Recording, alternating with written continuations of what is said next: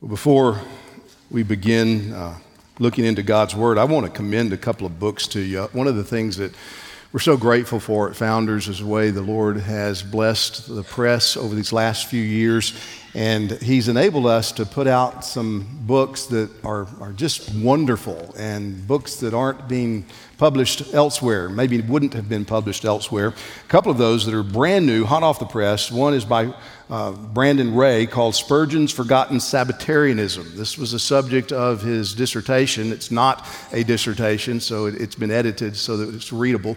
If you know anything about dissertations, you understand what I mean by that. But it's regardless of what your views are on the Sabbath, it's insightful to see how Spurgeon handled that issue, and he compares Spurgeon's views to the Second London Baptist Confession. So this is available in the bookstore. I encourage you to get a copy of that. And then this one I'm really excited about as well. It's a revolutionary reading of Romans 13 by Timothy Decker. Timothy is a pastor up in Virginia, and he told us, we had him on the Sword and Trial recently, and he said that they made some mistakes during the COVID era in how they related to governmental authorities. And he said we had to repent to our congregation. And he's one of a few, I can count on one hand, the number of evangelical leaders that I know of who have publicly acknowledged, okay, Romans 13 is not enough just to say it's in the Bible. You actually have to exegete it. You have to read it. And so Timothy has done that in this book in a wonderful way. I highly commend it to you, encourage you to get a copy of it as well. Well, let's pray together, and then we're going to look into God's Word together.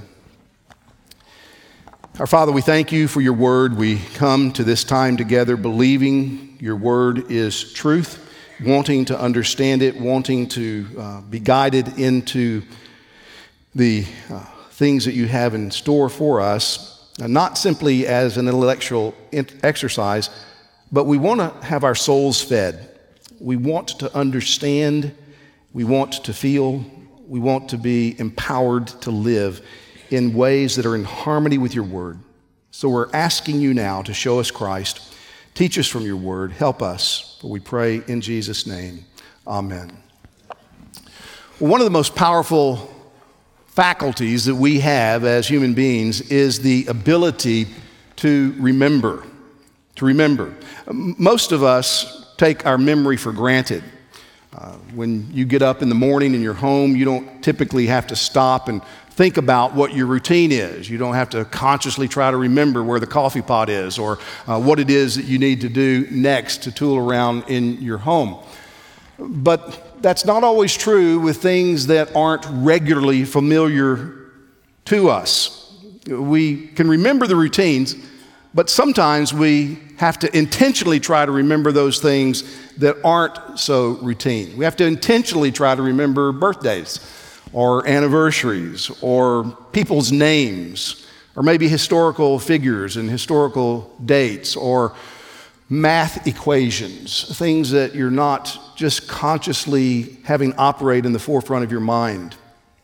Your ability to remember is one of God's most significant gifts to you, and your memory helps you to live well in the world.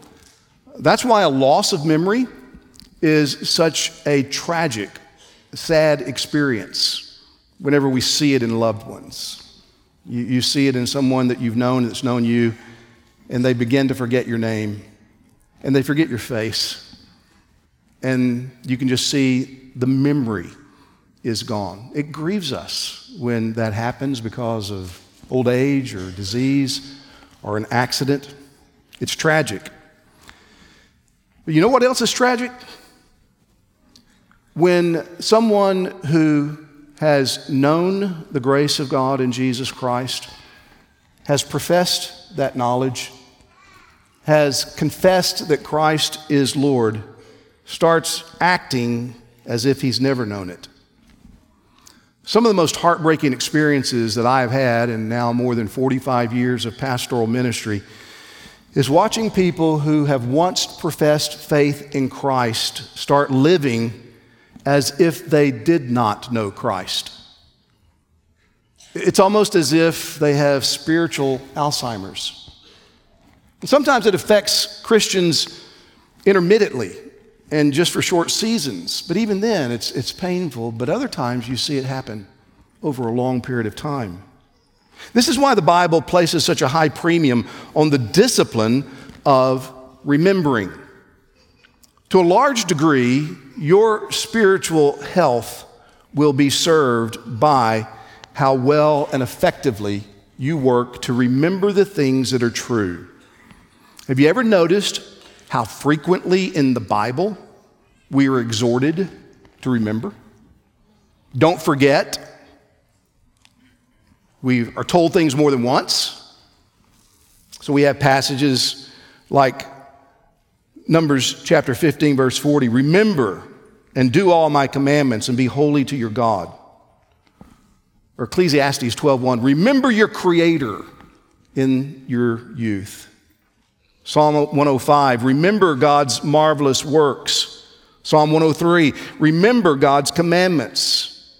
Paul saying to the elders of Ephesus, remember the words of the Lord Jesus Christ. If you're going to know God and you're going to experience all that He has prepared for you in His grace, then you must take seriously the discipline of remembering. And there's one memory that needs to have prominence, preeminence over all other memories in a Christian's mind. Above everything else, we must discipline ourselves to remember Jesus Christ, to remember Him. That's true no matter how old you are, how long you've walked with the Lord, how experienced you are in spiritual life. Brothers and sisters, each one of us needs to cultivate until our final breath, intentionally remembering Jesus. That's one of the last pieces of instruction that the Apostle Paul gave to his young colleague Timothy in 2 Timothy chapter 2:8. In that verse, he admonishes Timothy to remember Jesus Christ. And we've taken those apostolic words as the theme of this conference, recognizing that we're living in a time of so many challenges, so many distractions, so many responsibilities that we must stand to meet, that if we're not careful, we can attempt to do those things and carry out our responsibilities while not remembering Christ. In these days of such challenges, what we're going through here in the West, what we're going through here in America, I don't know of anything more important than stopping to consider what it is the apostle had in mind when he tells us to remember Jesus Christ. So let me encourage you to take a copy of God's Word and open to 2 Timothy chapter 2. 2 Timothy chapter 2. Our text is verse 8. But I want to read the surrounding context because Paul gives this admonition in the midst of some wonderful, helpful instruction. So hear the word of the Lord from 2 Timothy chapter 1. I'll read down through verse 13, but again, we're going to zero in on verse 8. You then, my child, be strengthened by the grace that is in Christ Jesus. And what you have heard from me in the presence of many witnesses, entrust to faithful men, who will be able to teach others also. Share in suffering as a good soldier of Christ Jesus. No soldier gets entangled in civilian pursuits, since his aim is to please the one who enlisted him. An athlete is not crowned unless he competes according to the rules. It's the hard-working farmer who ought to have the first share of the crops. Think over what I say, for the Lord will give you understanding in everything. Remember Jesus Christ, risen from the dead, the offspring of David, as preached in my gospel, for which I am suffering, bound with chains as a criminal. But the word of God is not bound. Therefore I endure everything for the sake of the elect, that they also may obtain the salvation that is in Christ Jesus with eternal glory. The saying is trustworthy. For if we have died with him, we will also live with him. If we endure, we will also reign with him. If we deny him, he will also deny us. If we're faithless, he remains faithful, for he cannot deny himself. This is the last letter that we have in our Bibles from the pen of the Apostle Paul. He wrote it 5 or 6 years after he wrote 1 Timothy and Titus. He is in prison in Rome when he writes this letter. Now, he had been in prison in Rome before, but this time he's not under house arrest. This time he is in shackles. He is in chains. Tradition has it that Paul spent his last days in that notorious Mamertine prison, which is a pit about 30 feet in diameter that has an opening at the top that's about the size of one of our manholes on our streets today. No windows were there. No ventilation, no sanitation, no light. It was the place where the worst criminals were kept until the day of their execution.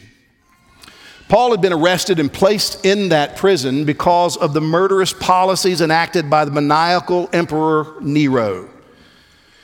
Nero was a tyrant, a madman, who murdered people who were close to him, like his tutor, Seneca, his stepbrother, his mother.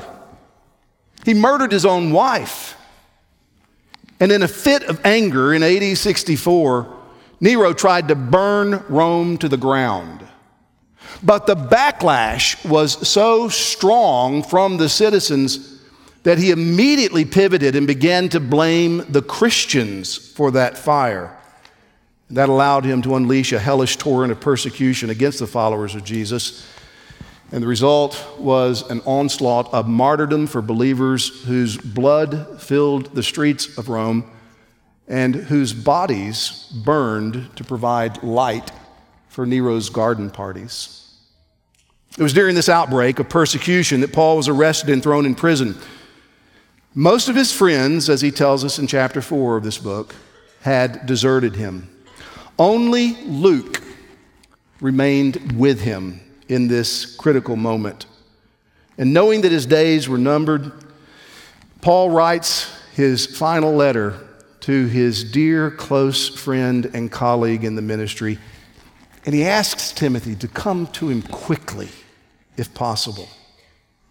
Within a matter of weeks of writing this letter, the Apostle Paul was led out of that prison down the Ostian Way to a big block of wood where his head was laid over it and was severed from his shoulders by a Roman sword. The Apostle Paul, in this last letter, bears his heart to Timothy. He writes as an old warrior who's about to be relieved of duty. And he writes with a fatherly tone as he passes the torch to Timothy. Above all, he encourages Timothy to stand firm in the doctrine that he'd been taught, to remain true to the work of the gospel to which he had been called, and to stand regardless of cost or consequences. And embedded in this fatherly book of instruction is the admonition that is the text before us this morning. Remember Jesus Christ, risen from the dead, the offspring of David, as preached in my gospel. Remember Jesus Christ. I'm sure that you wonder, as I have wondered, why is it that Paul would give such that kind of admonition to an experienced evangelist, church planter, and church leader? Yet that's exactly what the Spirit of God inspired the Apostle Paul to write. And because of that, it's right and proper for us to stop and meditate on it, to think what this means for our own souls and how we should take to heart this admonition as well. The admonition is quite simple. Remember Jesus Christ. And Paul follows that with 3 simple expressions that elaborate his meaning and concern. I just want to meditate on it with you this afternoon. Remember Jesus Christ. Remember that he is risen. Remember the risen Christ, risen from the dead. In other words, Paul underscores here for Timothy the fact that Jesus was literally and historically a person that experienced death. I mean, you don't rise from the dead if you haven't experienced death. And so he says, risen from the dead. Paul wrote and preached in no uncertain terms about the death of Jesus Christ. His letters are filled with doctrinal insight about the nature of Jesus' death. Physically, when Jesus died, he went to the realm of the dead. Just as in his humanity, once conceived in the womb of Mary, he experienced a real birth like you and I experience birth. He lived a real life with all the trials and all the ups and downs that go with it. And he really died, which means he had a final heartbeat. He had a final breath. And he experienced all the suffering that preceded that death. Spiritually and theologically, the death of Jesus was an atonement. It was a payment for sin. He came for a specific purpose that his death accomplished. And Paul writes about the atoning death of Jesus many places, nowhere more pointedly than in Romans chapter 3, verses 23 through 26, which might be the most important paragraph in all of the New Testament. Hear what he says. For all have sinned and fall short of the glory of God and are justified by his grace as a gift through the redemption that is in Christ Jesus, whom God put forward as a propitiation by his blood to be received by faith. This was to show God's righteousness, because in his divine forbearance he had passed over former sins. It was to show his righteousness at the present time, so that he might be just and justifier of the one who has faith in Jesus. The death of Jesus Christ propitiated God. It satisfied the wrath of God, the righteous requirements of God's law against sin and those who commit sin. Paul here says that the death of Jesus was intended by God. God set him forth to be a propitiation, to come in between those who are the objects of wrath because of their sin and the one who's pouring out his wrath. And Jesus' death was designed by God to be a propitiation for all of those who had sinned prior to his coming. This is how you explain the salvation of Old Testament saints. If you read the Old Testament and you see that Moses and Abraham and Isaac and Jacob, they're men of God, they're saints, and you think, well, of course, okay, and they're with God, and you read about Pharaoh and you see how wicked he was, you say, well, of course, he would be under the wrath of God. But you ought to stop and ask, well, wait a minute, didn't Moses and Abraham and Isaac and Jacob sin as well? I understand Pharaoh paying for his sin, but who paid for Moses' sin? Blood and bulls of goats. That doesn't take away sin. What happened to Abraham's sin? How did Abraham get to be with God, having sinned in this life? Well, the answer is found in that paragraph in Romans 3. It's as if God took the sins of his Old Testament saints and he put them in escrow until the coming day that he would set forth his Son to be a propitiation by his blood, by his death. And when Christ went to his death, he took the sins of those Old Testament saints together with the sins of his people that were alive at that time, together with the sins of all the people who would ever believe in him, and he stood before God and he satisfied the righteous judgment of God against the sins of all of his people. He died an atoning death. This is what enables God to justly justify sinners who have faith in Christ. So Jesus experienced death, but he didn't stay dead. He's been raised from the dead. And this is really the point of the emphasis of Paul's language. Remember Jesus Christ, risen from the dead. The way that Paul phrases that is very intentional to remind us, assure us that yes, he experienced death and experienced resurrection, but he remains risen. He was raised and he lives today as the risen one. The resurrection of Jesus is a historical event. Paul teaches it everywhere. You can see how central it is to his own ministry, his own theology, when you consider the sermons that he preaches in the book of Acts.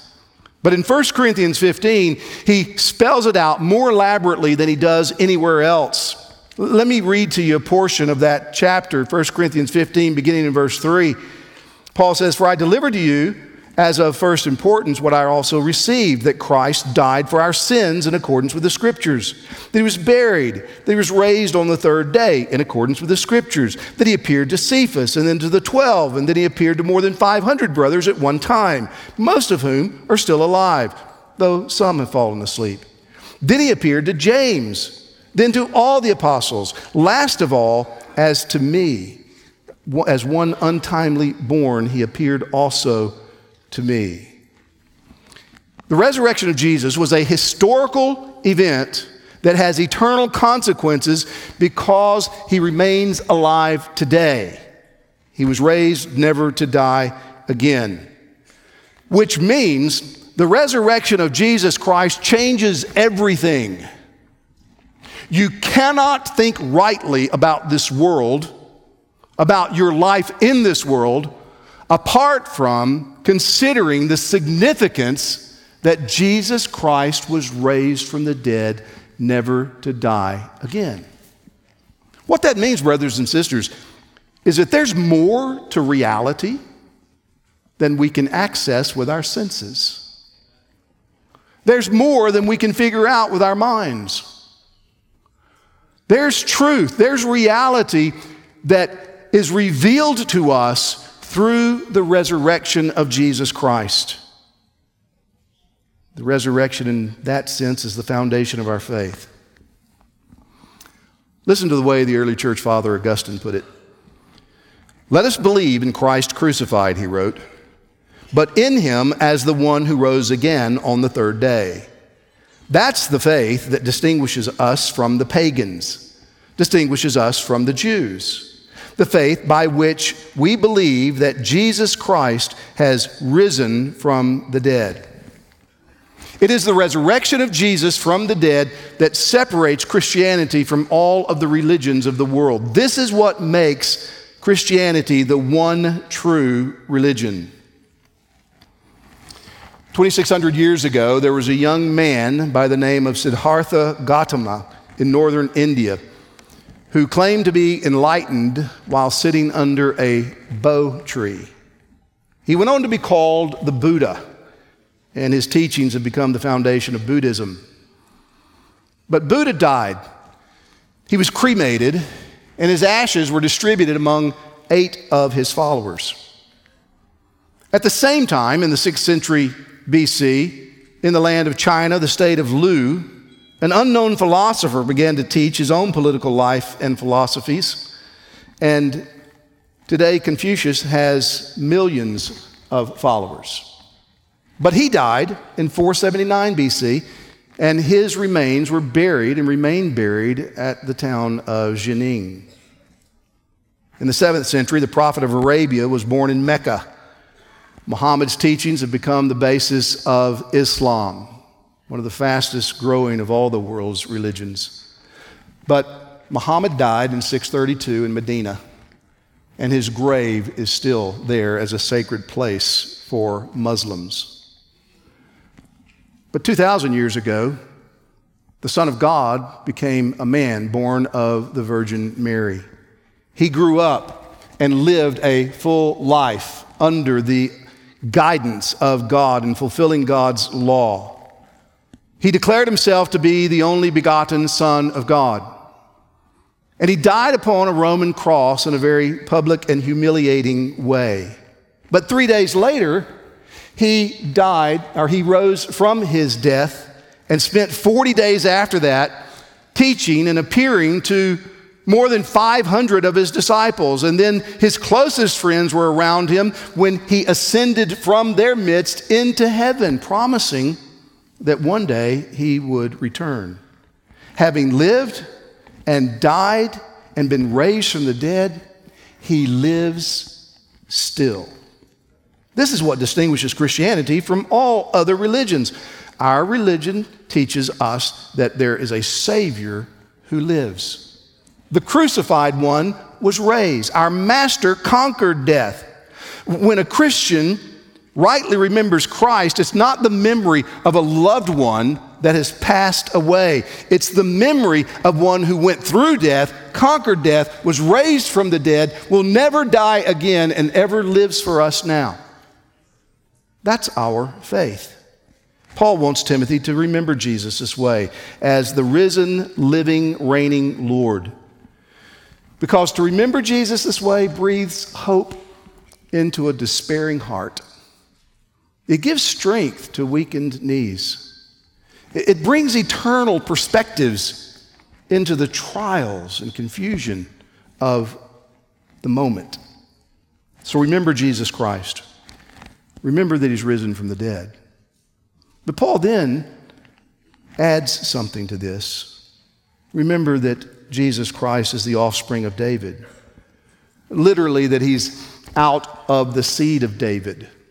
Paul uses this phrase only one other time, and it's in the opening verses to his letter to the church at Rome. In verse 3 of that letter, he describes the gospel of God being concerned with, as he puts it, his son who was descended from David, out of the seed of David, according to the flesh. All four of the gospels, as they tell us about Jesus, refer to Jesus as being descended from David. Why is this? Because God promised in the Old Testament that he would send one from David who would sit upon a throne that would never topple, that he would be king over an everlasting kingdom. We see this in 2 Samuel chapter 7, where God promised David, when your days pass and are filled and you lie down with your fathers, I will raise up your offspring after you, who shall come from your body. I will establish his kingdom. He shall build a house for my name, and I will establish the throne of his kingdom forever. Paul says, Timothy, remember, that's Jesus. He's the king from David. Psalm 89 says, I've sworn to David, my servant, I will establish your offspring forever and build your throne for all generations. By referring to Jesus as the offspring of David, there are 2 points that the Apostle Paul is making. First, Jesus was indeed truly a man. As the eternal Son of God, he assumed manhood. He didn't stop being God in any way, but he brought humanity into his deity. He was born in this world just as you and I were born. But secondly, as the God-man, Jesus is the long-promised Messiah. He's the one who fulfills the Old Testament prophecies concerning the Son of David who would come to sit upon David's throne and rule God's kingdom forever. Jesus' connection to King David in the Old Testament is important for our understanding of who he is and remembering him properly. When he rode into Jerusalem the Sunday before his execution and resurrection, people lined the road and shouted, Hosanna to the Son of David. David was the great warrior king of Israel who went out and conquered the enemies of God on the earth. As David's rightful spiritual heir, Jesus now sits enthroned over God's eternal kingdom in heaven. And because of his resurrection, he rules as the eternal king over all kings. Paul focuses upon this exalted position of Jesus by calling him the offspring of David, the fulfillment of all the prophecies concerning David and the kingdom. Jesus Christ came into the world just like David. And he went out to conquer the enemies of God by his life, death, and resurrection. And now in heaven, he is seated in his rightful place at the right hand of God the Father, and he is ruling and reigning as the sovereign king. So remember Jesus Christ, risen from the dead. Remember Jesus Christ, the offspring of David. And then Paul adds to this admonition, this final phrase, as preached in my gospel.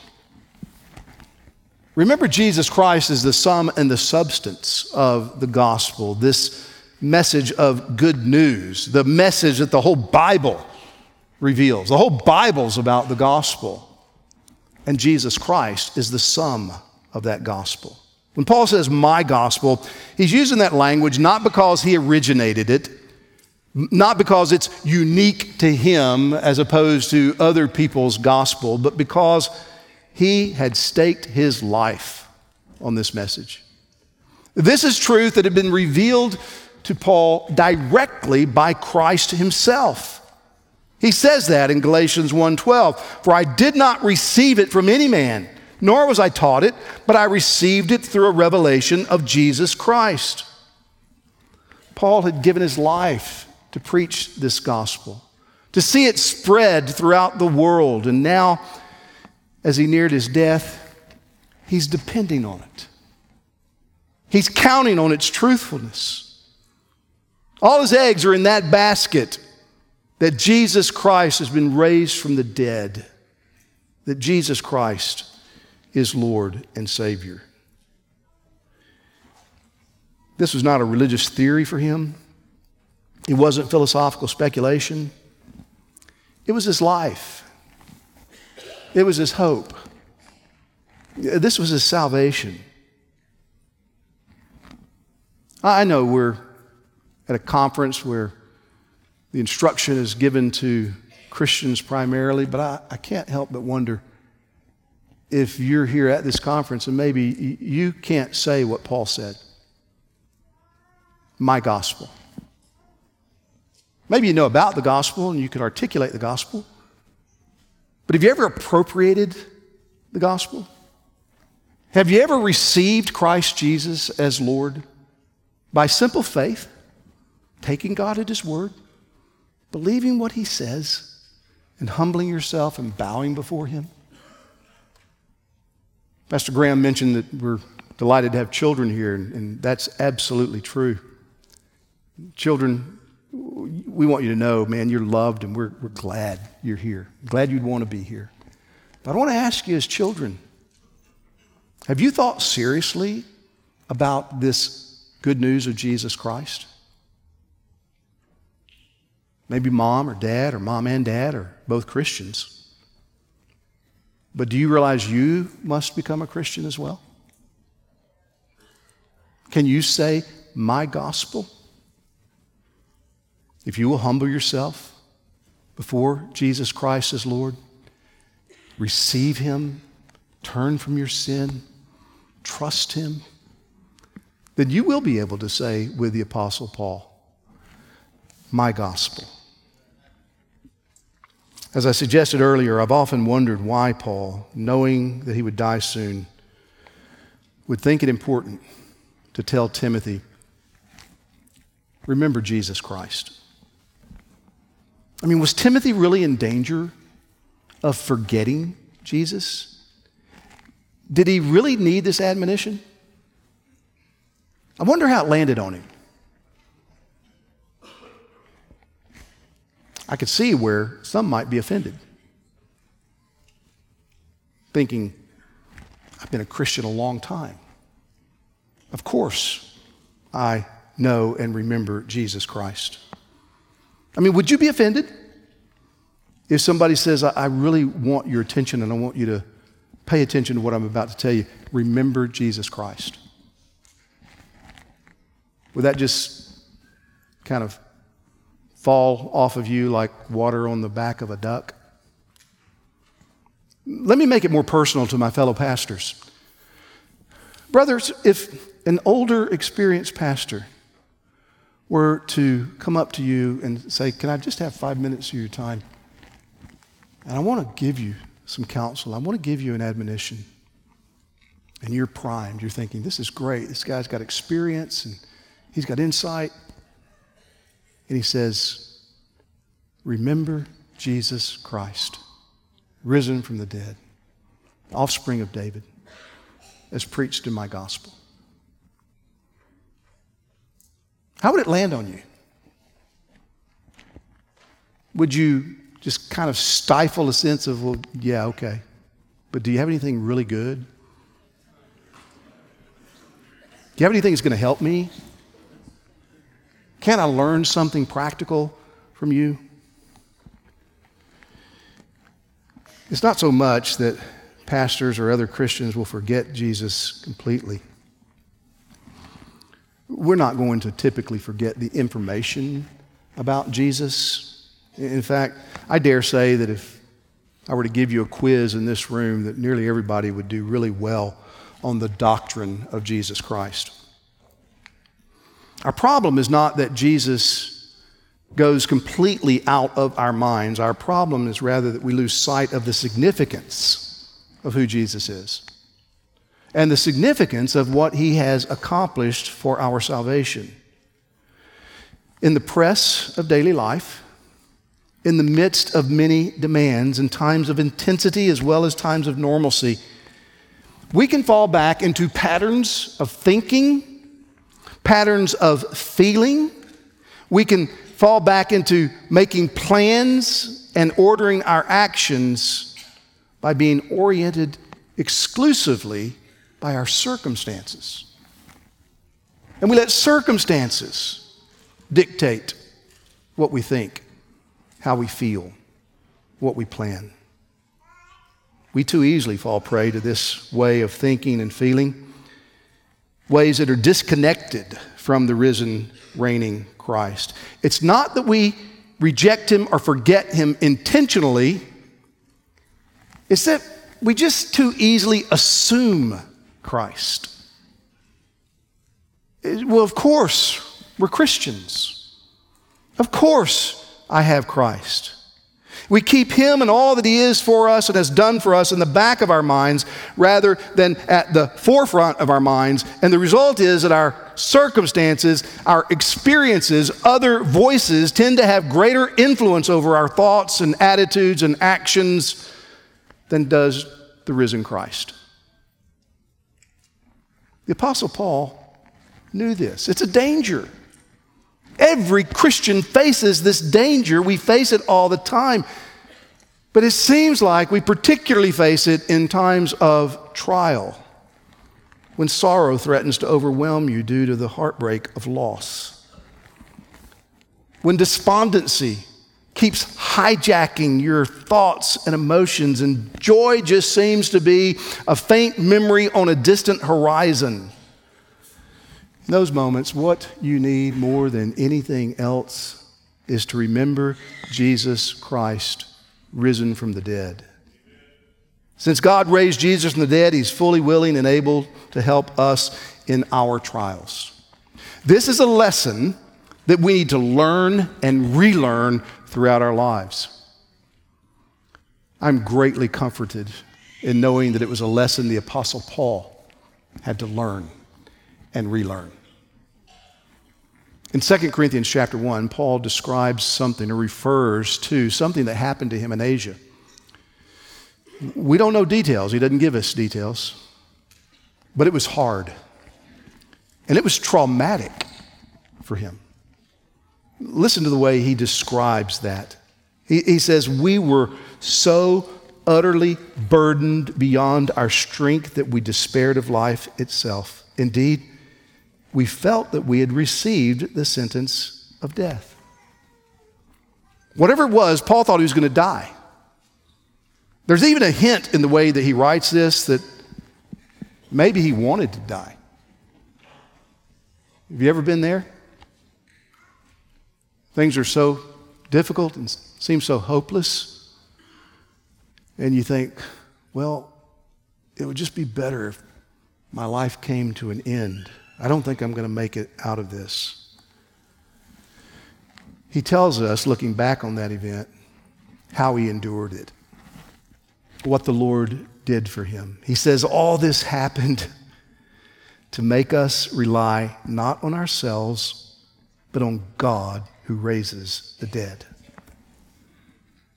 He remembered. There's a man who died that lives. God raised that man from the dead. My God, the one who has given me all that I have, the one who has sent his son for me, my God raises dead people back to life. And Paul said, I had to learn to quit trusting myself and trust the God who raises the dead. This God is fully trustworthy. He should be relied on. That's what Paul did. But it came through severe trial. And in and after the trial, Paul learned, I can resign my life into the hands of the one who raises the dead, because Jesus Christ, my Lord, is risen from the dead. Well, brothers and sisters, if the Apostle Paul needed to be reminded of this, it's no wonder that he gives this admonition to Timothy. It's no wonder that the Spirit of God put it in the Word of God for our benefit. We need this message in our lives. There's so many needs, so many ways you can exert your energy in good causes. And if we're not careful, you can begin to do that subtly, forgetting the risen Christ. So, as we go through this conference, remember, we have a crucified, risen Savior. He came for us. He lived for us. He was raised for us, and he remains risen for us in heaven, ruling and reigning. Remember him. Consider him. In all your circumstances, make it a priority to discipline your thoughts, to remember Jesus Christ, risen from the dead, offspring of David, as preached in my gospel. Let's pray. Our Father, we thank you for your word. We thank you for this admonition. It's easy to overlook, easy to take for granted. Would you not help us to see what you showed the Apostle Paul? Would you not, by your Spirit, come and strengthen us in the discipline of remembering, and help us to take to heart what you've done for us, what you are for us in our crucified, risen Savior. For we pray in his name. Amen.